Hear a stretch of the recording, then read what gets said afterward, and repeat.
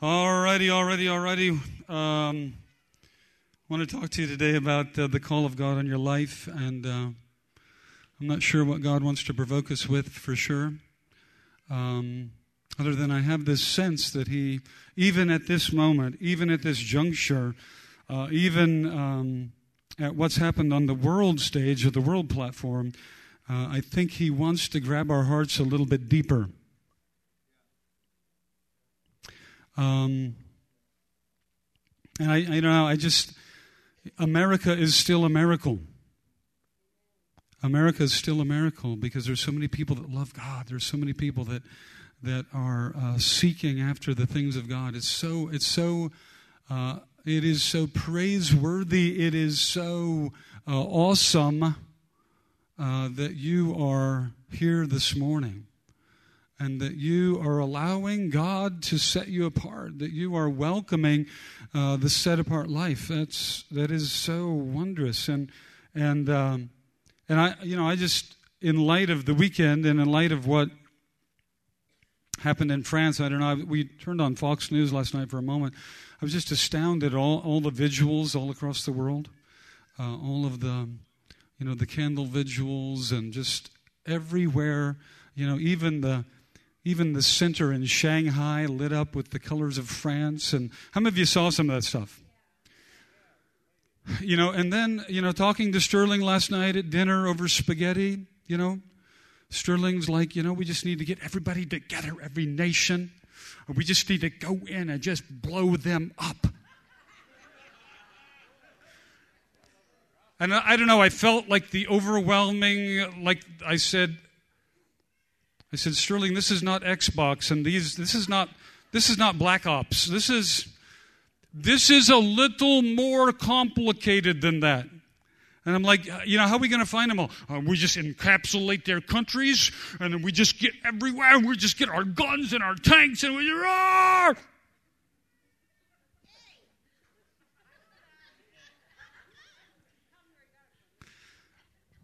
And I'm like, well, the thing is, we have to realize this is a spiritual battle. This is a spiritual battle. And I'm like, how do you get, 7 or 8 guys to strap explosives to themselves and go blow themselves up? It's a spiritual battle. The darkness is so pervasive. It is so powerful in the lives of these people. The influence of darkness is so pervasive. It is so powerful. It is so deeply influential that they will lay down their lives for their cause. That is amazing. Hello, somebody? The depth of depravity and deception.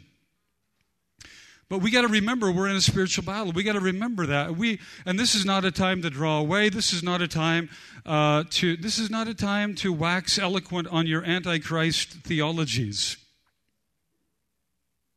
This is a time for us to pray. This is a time for us to press in. This is a time for us to become God's instrument. This is a time for us to get more devoted than ever before.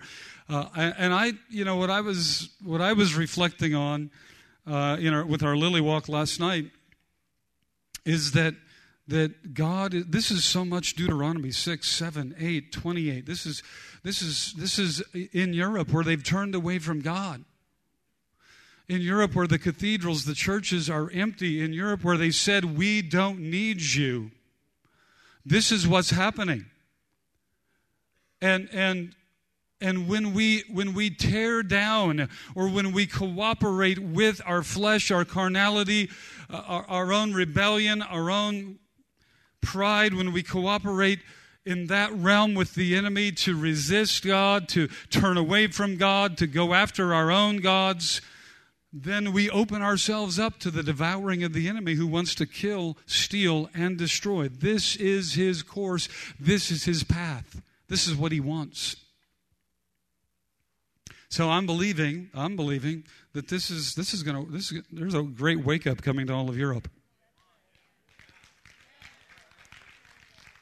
It's not time for the Lord to come back. Can I just announce something right now? If the Lord came back right now, all of Europe would perish. All of Europe would not go. All of Europe. Hello, somebody. Why do you want that? The Lord is long-suffering and patient, and He is not willing that any should miss out. I'm telling you what, God is going to raise up the righteous, and that should be the prayer of our hearts today, is that the righteous are elevated throughout culture. They're elevated in parliament. They're elevated in business. They're elevated in every place. Churches are filled. What we prayed this morning should be the prayer that fills our mouth. Give him no rest. He said, give me no rest. I've set you, I've appointed you as watchmen on the wall. That is, pay attention to what's going on. A watchman is aware of the enemy coming in. A watchman declares and shouts and makes noise, brings forth a trumpet, a call that there's an enemy approaching. It's time to arm ourselves. It's time to be ready. It's time to be on the offense and to on the defense and rally the offense. I have appointed you as watchmen on the wall, Isaiah 62, that you would give me no rest.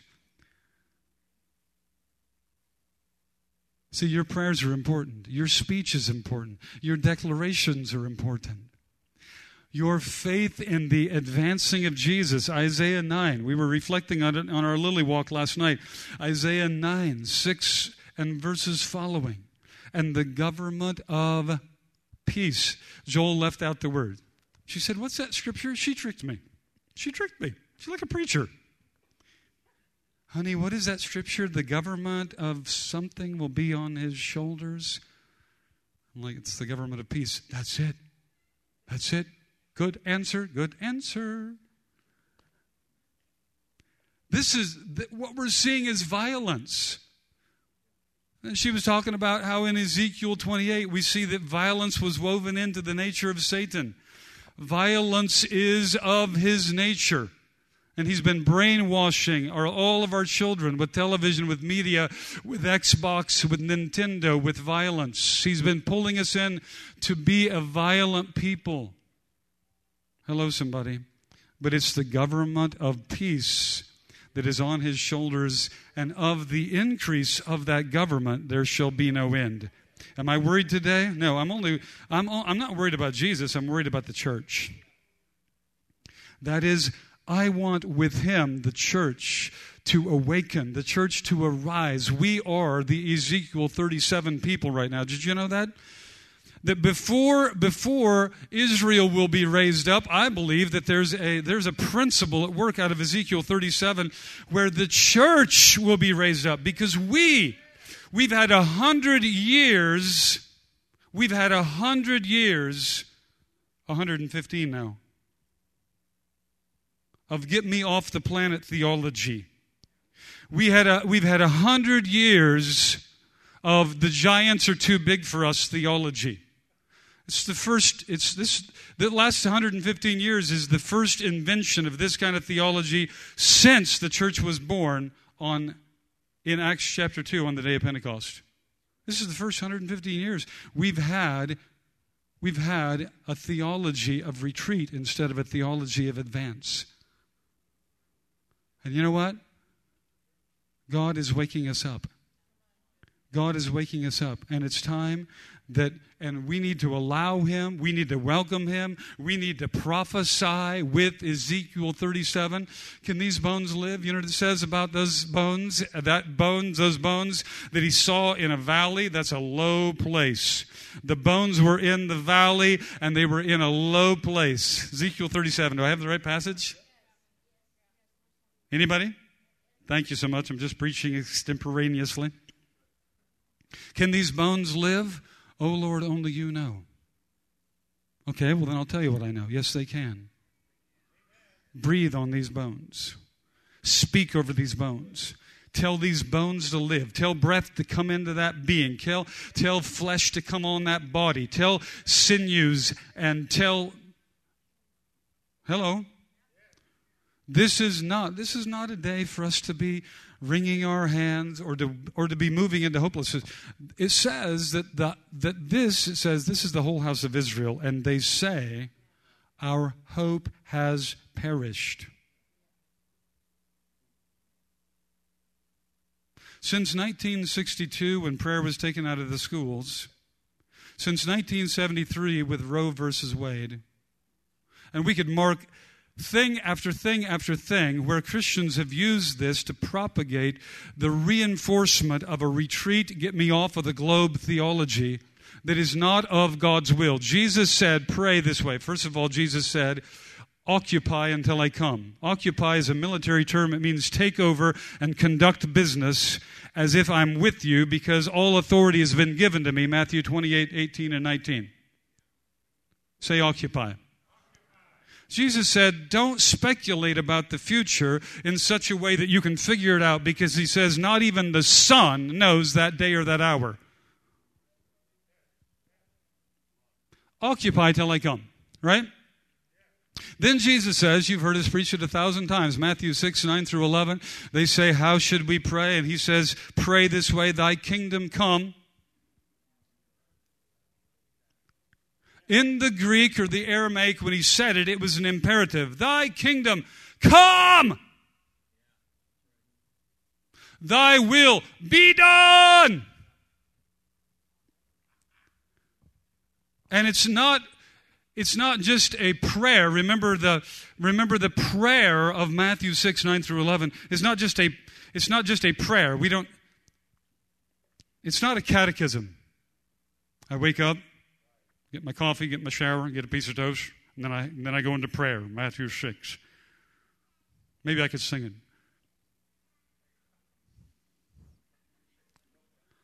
Our Father, who art in heaven.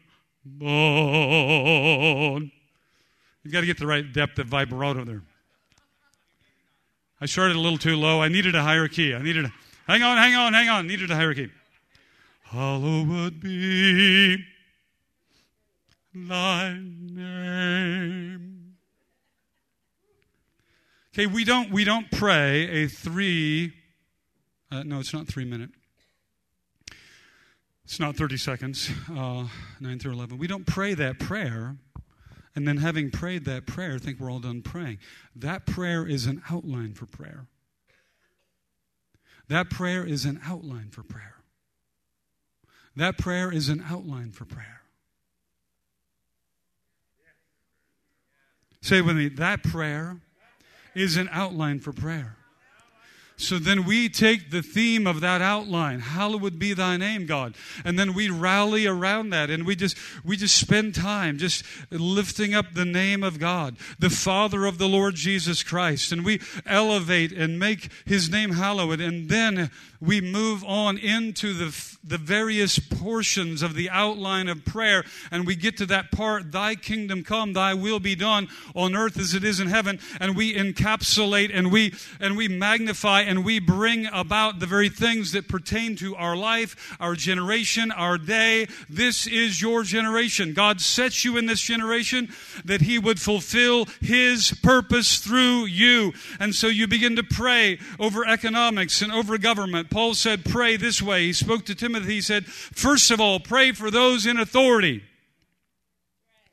that we would have a peaceful life. So pray for them. Amen? What are we going to pray? Pray, thy kingdom come, thy will be done on earth. Everybody say on earth. Say on earth. Say on earth. Remember this, he's not trying to get you out of here, he's trying to get in here. Would you let me in? Remember this, you're not a citizen of this country. You are a citizen, first of all, of heaven. Your objective in life is to bring the kingdom of heaven to earth. Your objective is to be an import ambassador. You represent the highest ranking, the highest kingdom. And by the way, and you're saying, well, I don't know about that. I mean, I'm living on the earth. Yeah, but you got to remember, when the earth was first formed, it was heaven on earth.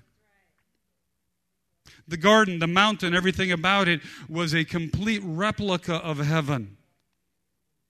And that's what he wants restored in the earth. Amen. I want to talk to you today in the next few moments, because I only have a few, about the call of Elisha. About the call of Elisha. And I think there's some serious thoughts for us to get a hold of with the call of Elisha. See, I think the enemy wants you disconnected from a deeper calling on your life. Say it with me. The enemy wants. The enemy is working. I have an enemy who is working to disconnect me from the highest call, the higher call. That is the call of God on my life in this generation. And I want you to look at the calling, or really a particular day with Elisha. It was the day wherein the mantle would be given to him. We know his calling was back in 1 Kings 19:19. Elijah found Elisha, who was plowing with 12 yoke of oxen, 1 Kings 19:19, and he with the 12th. And Elijah passed by him and cast his mantle on him. Now we're told that Elisha walked with Elijah for 6 years. Now, Elijah was the senior prophet of that day, and Elijah had a school of prophets, much like we would have a Bible college, or like we would have some kind of a center of prophetic ministry, and like a gathering of those who would be seeking after the things of God. Elijah was well known, but he's drawn by the Holy Spirit to choose Elisha to take his place. And in doing so, he casts his mantle on him. And, of course, he gives the mantle back. And the mantle was his robe, and it was a symbol of authority and power and the grace of God on his life, much like the rod or the staff had been with Moses. And so he walks with him for 6 years. And toward the end of that 6-year period, we're given a picture. We're not told a lot about those 6 years. We're told later on through Jehoshaphat, later on, after Elijah's passed away, Jehoshaphat, then king, was looking for a prophet. And we're told a little bit about Elisha. So we get glimpses of Elisha's life, or that 6-year period, during that 6-year period, but not a lot of glimpses. We know that he became a servant of Elijah. We know that he waited on him. Jehoshaphat said, Who is that? And they say, well, he's the man that poured water on Elijah's feet. And he says, if he served Elijah, then the word of the Lord is in his mouth. So he understood progression. He understood the mantle. He understood what we discuss in our circles and what is discussed in the Bible realm pertaining this particular principle. He understood impartation. Everybody say impartation. That is when there is a right relationship, a God-called relationship between you and a leader, where there's something wherein you're called to a particular church, house, person, leader, that there's something that happens in a transference, like an impartation, where you begin to partake of the anointing that is on that particular ministry. That's why Jehoshaphat said, in this crisis situation, if Elisha's here and Elisha poured water on the feet of Elijah, then the word of the Lord is with him. So he recognized him as a prophet. He recognized him in a prophetic role. Now, after Elijah passes away, we see that Elisha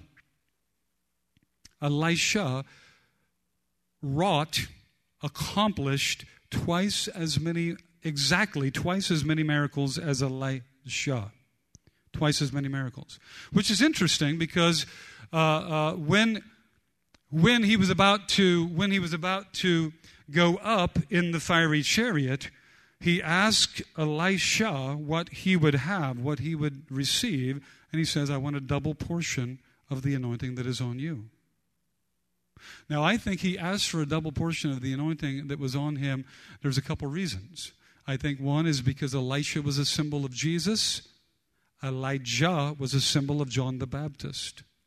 Elijah was a symbol of the Old Testament prophetic role in its fullness. Elisha was a symbol of the New Testament prophetic role that we enter into in Jesus. He also asked for a double portion of the anointing, and he also, because he had seen that Jezebel had put Elijah on the run. That Jezebel had been a powerful, powerful spirit. Jezebel's anointing in the realm of darkness had been so powerful that it had disturbed and shaken and worn Elijah down. And this is why we see Elijah hiding under a tree after running some distance and declaring to God, I'm no greater than my fathers, and I'm done, and I want to go home. So then he says, go and anoint Jehu, go and anoint Elisha. He gives him the next instructions, and so then this period of relationship begins, and the culmination of that period was the very scripture I want to read to you today. Everybody with me? We're moving really fast, and I apologize for those of you that are newer in the Lord, newer in church, newer to the work of God in your life. I apologize, and I encourage you to read some of these scriptures on your own as well. 1 Kings 19 and following, 2 Kings 1 and 2, and we're going to pick it up at 2 Kings chapter 2. And it came about when the Lord was about to take Elijah by a whirlwind to heaven, that Elijah went with Elisha from Gilgal. And Elijah said to Elisha, stay here, please, for the Lord has sent me as far as Bethel. Now, I want you to see something. This is on the last day that Elisha would be with Elijah. And there's 4 locations that they visit on this particular day. 4 locations, and these 4 locations are symbolic to the work of God in our lives, symbolic to how the Lord deals with us, symbolic to what must happen before we receive a double portion mantle or a higher anointing, or the things that precede us advancing in God. And so these locations have something to do with that, and I want you to see that, and they are a type or a picture of God working with us. Stay here, please, for the Lord has sent me as far as Bethel. Now, this is interesting. Elijah knows that this is the day he's going to go up in a whirlwind. And first, there's a visit to Gilgal. And next, he's going to go to Bethel.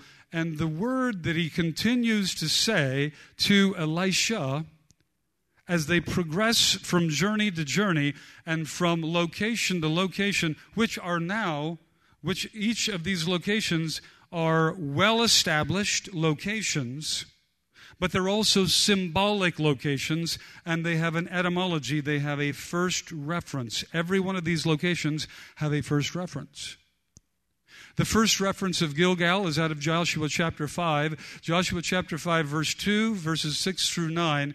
Gilgal means to go in a circle, and Gilgal means to cut off the flesh. The first place that he takes Elisha to on this day, and by the way, this Gilgal, it was the place of circumcision.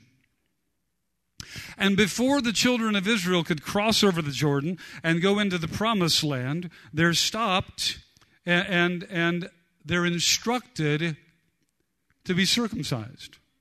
And that the whole tribe, the whole of the assembly would be circumcised.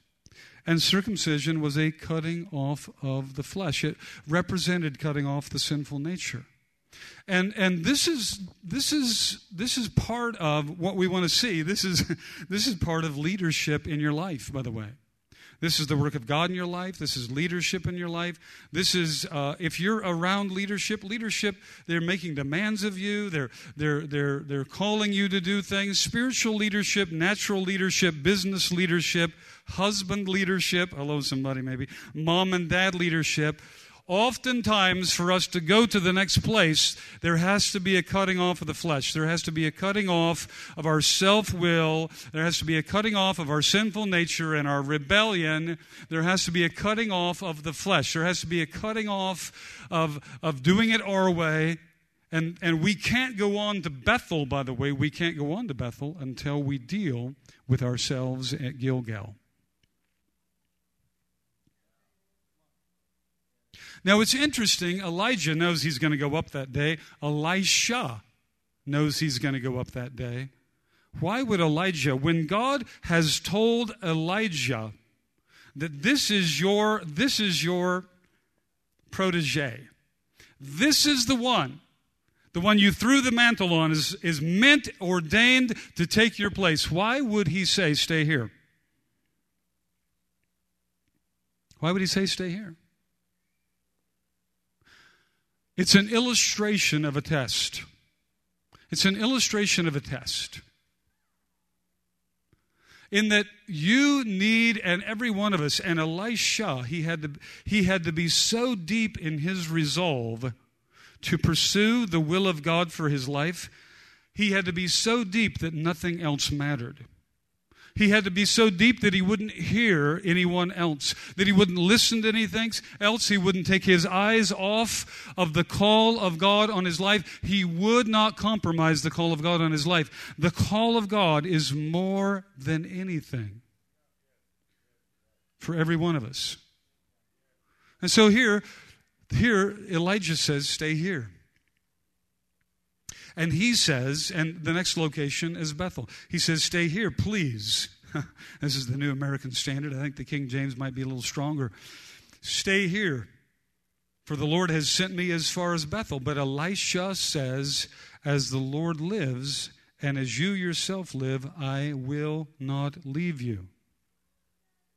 So they went down to Bethel. Now Bethel, we know about Bethel. The first reference of Bethel, the first reference of significance for Bethel is Genesis 28, 18 and 19. The whole passage actually of Genesis 28. And this is where Jacob comes out of Laban's house and he's on his way and he lays his head on a rock for the night. And you know what happened? The skies opened up. There's a ladder up to heaven. Angels are ascending and descending in Genesis 28. And this place had been called Luz. But he changed the name of the place. And he says, this is none other than the house of God. He's at a rock in the middle of nowhere. He's at Motel 3. This is not Motel 6. He's at Motel 3 in the middle of nowhere with his head. There was no room in the inn. He's got his head on a rock. He's got his stuff with him. He's sleeping that night. This is a city called Luz, but he changes the name of the city because God met him there and the word of the Lord came upon him. And he says, from now on, this will be called the house of the Lord, the house of bread, the house of the word of the Lord, the visitation of God. It becomes Bethel. And there's a progression here. He says, and he gives him a choice. You know what? God's giving you a choice. God's giving you a choice. God has a great call on your life. And even for every one of us, our calling is very, very knit to who we associate with. Your calling, because who you associate with, there is impartation out of those relationships. And I'm telling you, the enemy wants to push you away from righteous and good and holy and strong and anointed impartation relationships. And he wants you to turn away from those, and he wants you to feast on that which is unrighteous, unholy, impure. He wants an impartation coming into your life that is pathetic, not prophetic. Guess I'm wearing that one out. Are you hearing what I'm saying? So the next destination is Bethel, the house of the Lord. where we're fed with manna from God.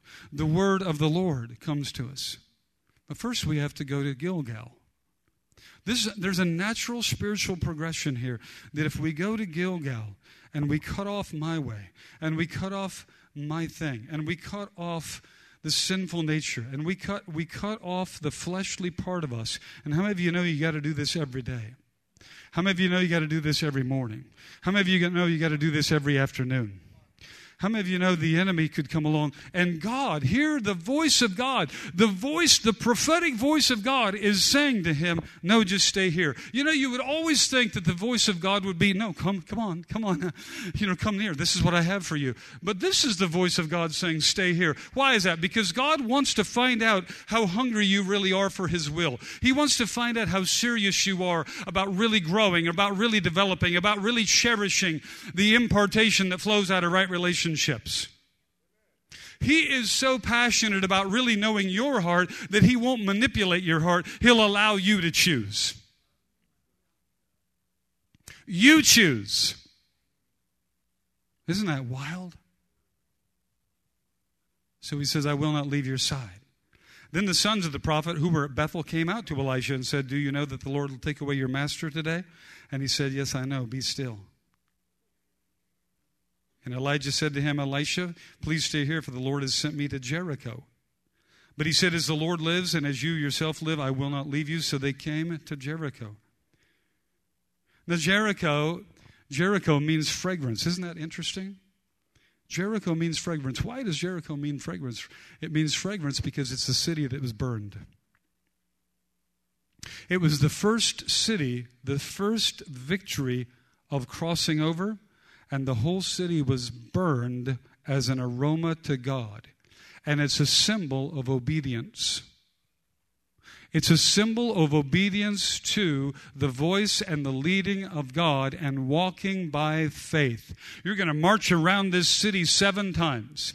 You're going to march around this city 7 times and then 7 times on the 7th day, and then you're going to shout. And it was a symbol of obedience. It was a symbol of God and man seeing a great victory, but they did it God's way. The greatest victories come as we do it God's way. When we allow bread to come, and when we receive God's bread, and when we soak in God's bread, and we know that this is coming out of the cherished relationships that God's put in our life, and there's impartation that flows out of those relationships, and we will not separate from them, and we will not turn away from them, and we will not, but we'll stay close, we'll stay near.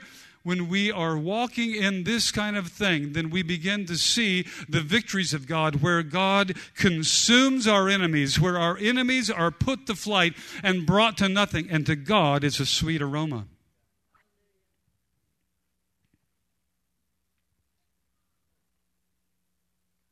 Progression. God wants to take you into victories that are a sweet aroma because you walked in obedience. You stayed near. You made up your mind. You didn't turn away. You didn't retreat. Hello, somebody.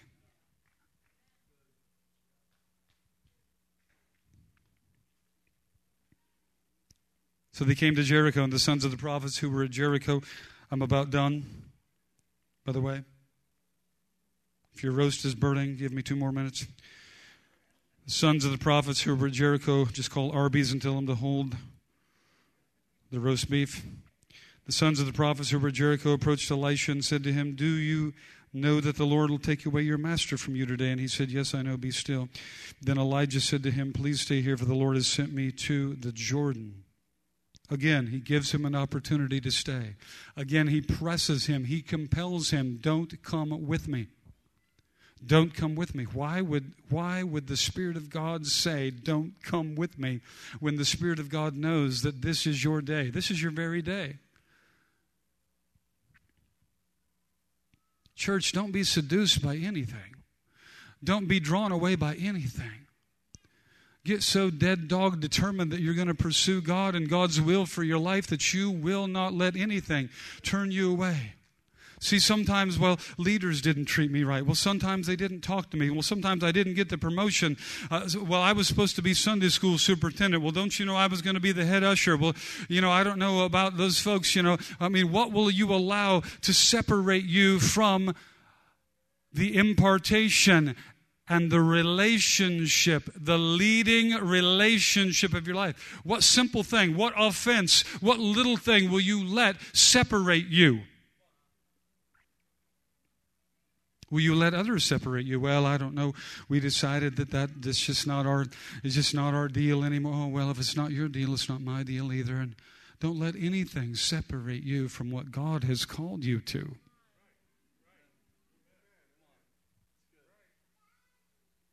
Don't let anything separate you from what God has called you to.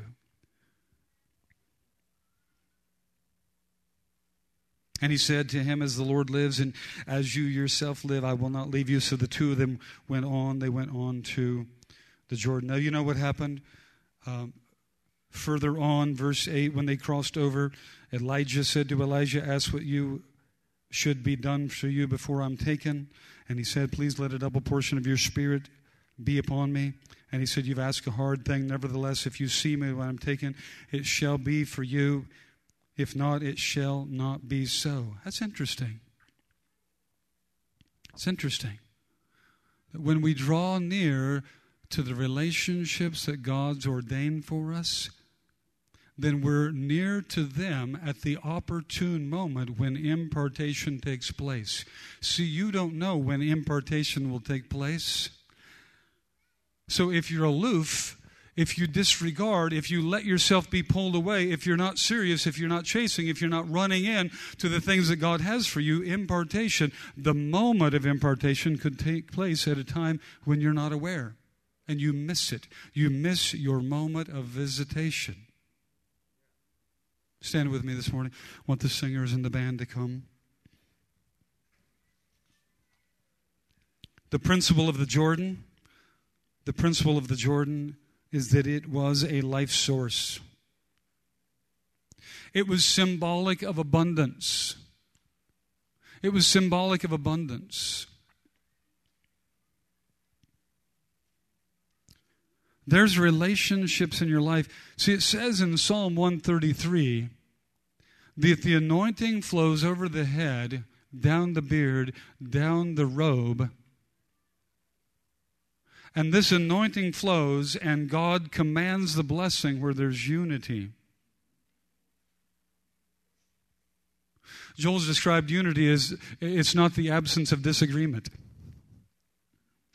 Where there's unity, where we're pressing in, where we want to be a part, where we esteem where God's called us, where we esteem what God has called us to, where we make a demand on those relationships, where we cherish and honor those relationships, where we value what flows out of those relationships. This is unity. Unity is where we're drawn together, we're working together. We saw it with eternity. It was so cool to have like 65 of us working together for 9 days. The camaraderie alone was so worth it. We saw it when we built the building. But can we see it in other elements of ministry? Can we see it just even as we gather together to worship? Can we see that we provoke one another, that we cherish one another, that we revere one another? Can we see it in our small group ministries where it's not just a small group leader? The small group leader is one who's serving under authority. They're serving with the anointing. They're serving with the heart and the mind of the leadership and the anointing that God has placed over the house. And so we revere those in leadership on every level. Why? Because it flows down over the head and over the beard and over the robe. And where there's unity and where we esteem what God is doing in our midst, then He commands a blessing on our lives. What happens? We don't miss our day of visitation. We don't miss the impartation. We're partakers of it. And so we're receiving mantles and we're receiving anointings. And the double portions are landing on us. It's a real thing. It's a real thing. But it happens also as we determine that we will not let anything push us away. We won't let anything deter us. We won't let anything cause an offense. We won't let anything fester. We won't let any little sliver get in there. Separate. Heads bowed, eyes closed this morning.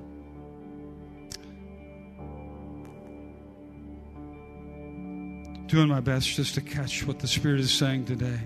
because He just so cherishes you, and He so needs you alive and invigorated with Him. He so needs you receiving the life and the hope of the Spirit. He's calling you to be that army out of Ezekiel 37. He's saying that you are a vast and a mighty army. He's breathing on you prophetically. He's saying muscles come. He's saying flesh come. He's saying strength come. He's saying, church, rise up. You're a mighty army. You're a mighty army. You're a mighty army. You're a mighty army, church. You're a mighty army of influence. You're a mighty army of righteousness. You're a mighty army of power. You're a mighty army of prayer. You're a mighty army of the will of God in the earth. You have a significant role in your generation.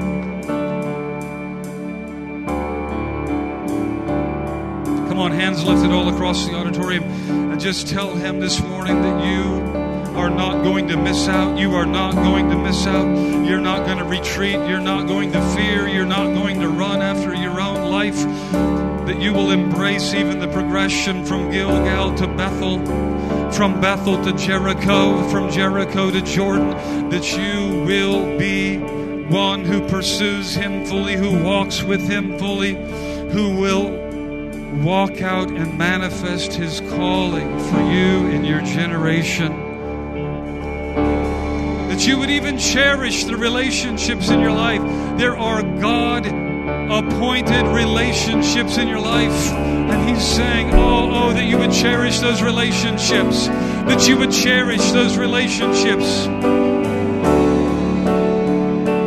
No yawning, no ho-hum, laissez-faire attitudes, no complacency, no apathy. These relationships that God has put in your life are life-giving relationships.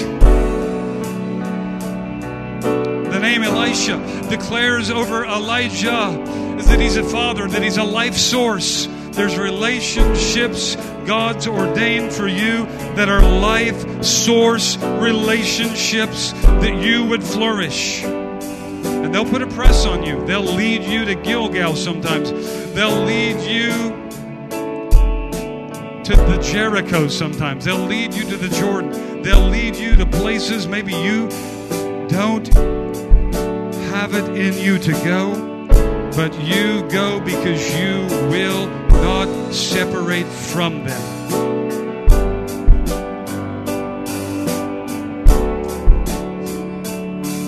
Holy Spirit, we are yours. We are yours. We just ask you to make us that sharp threshing instrument of Jeremiah 50.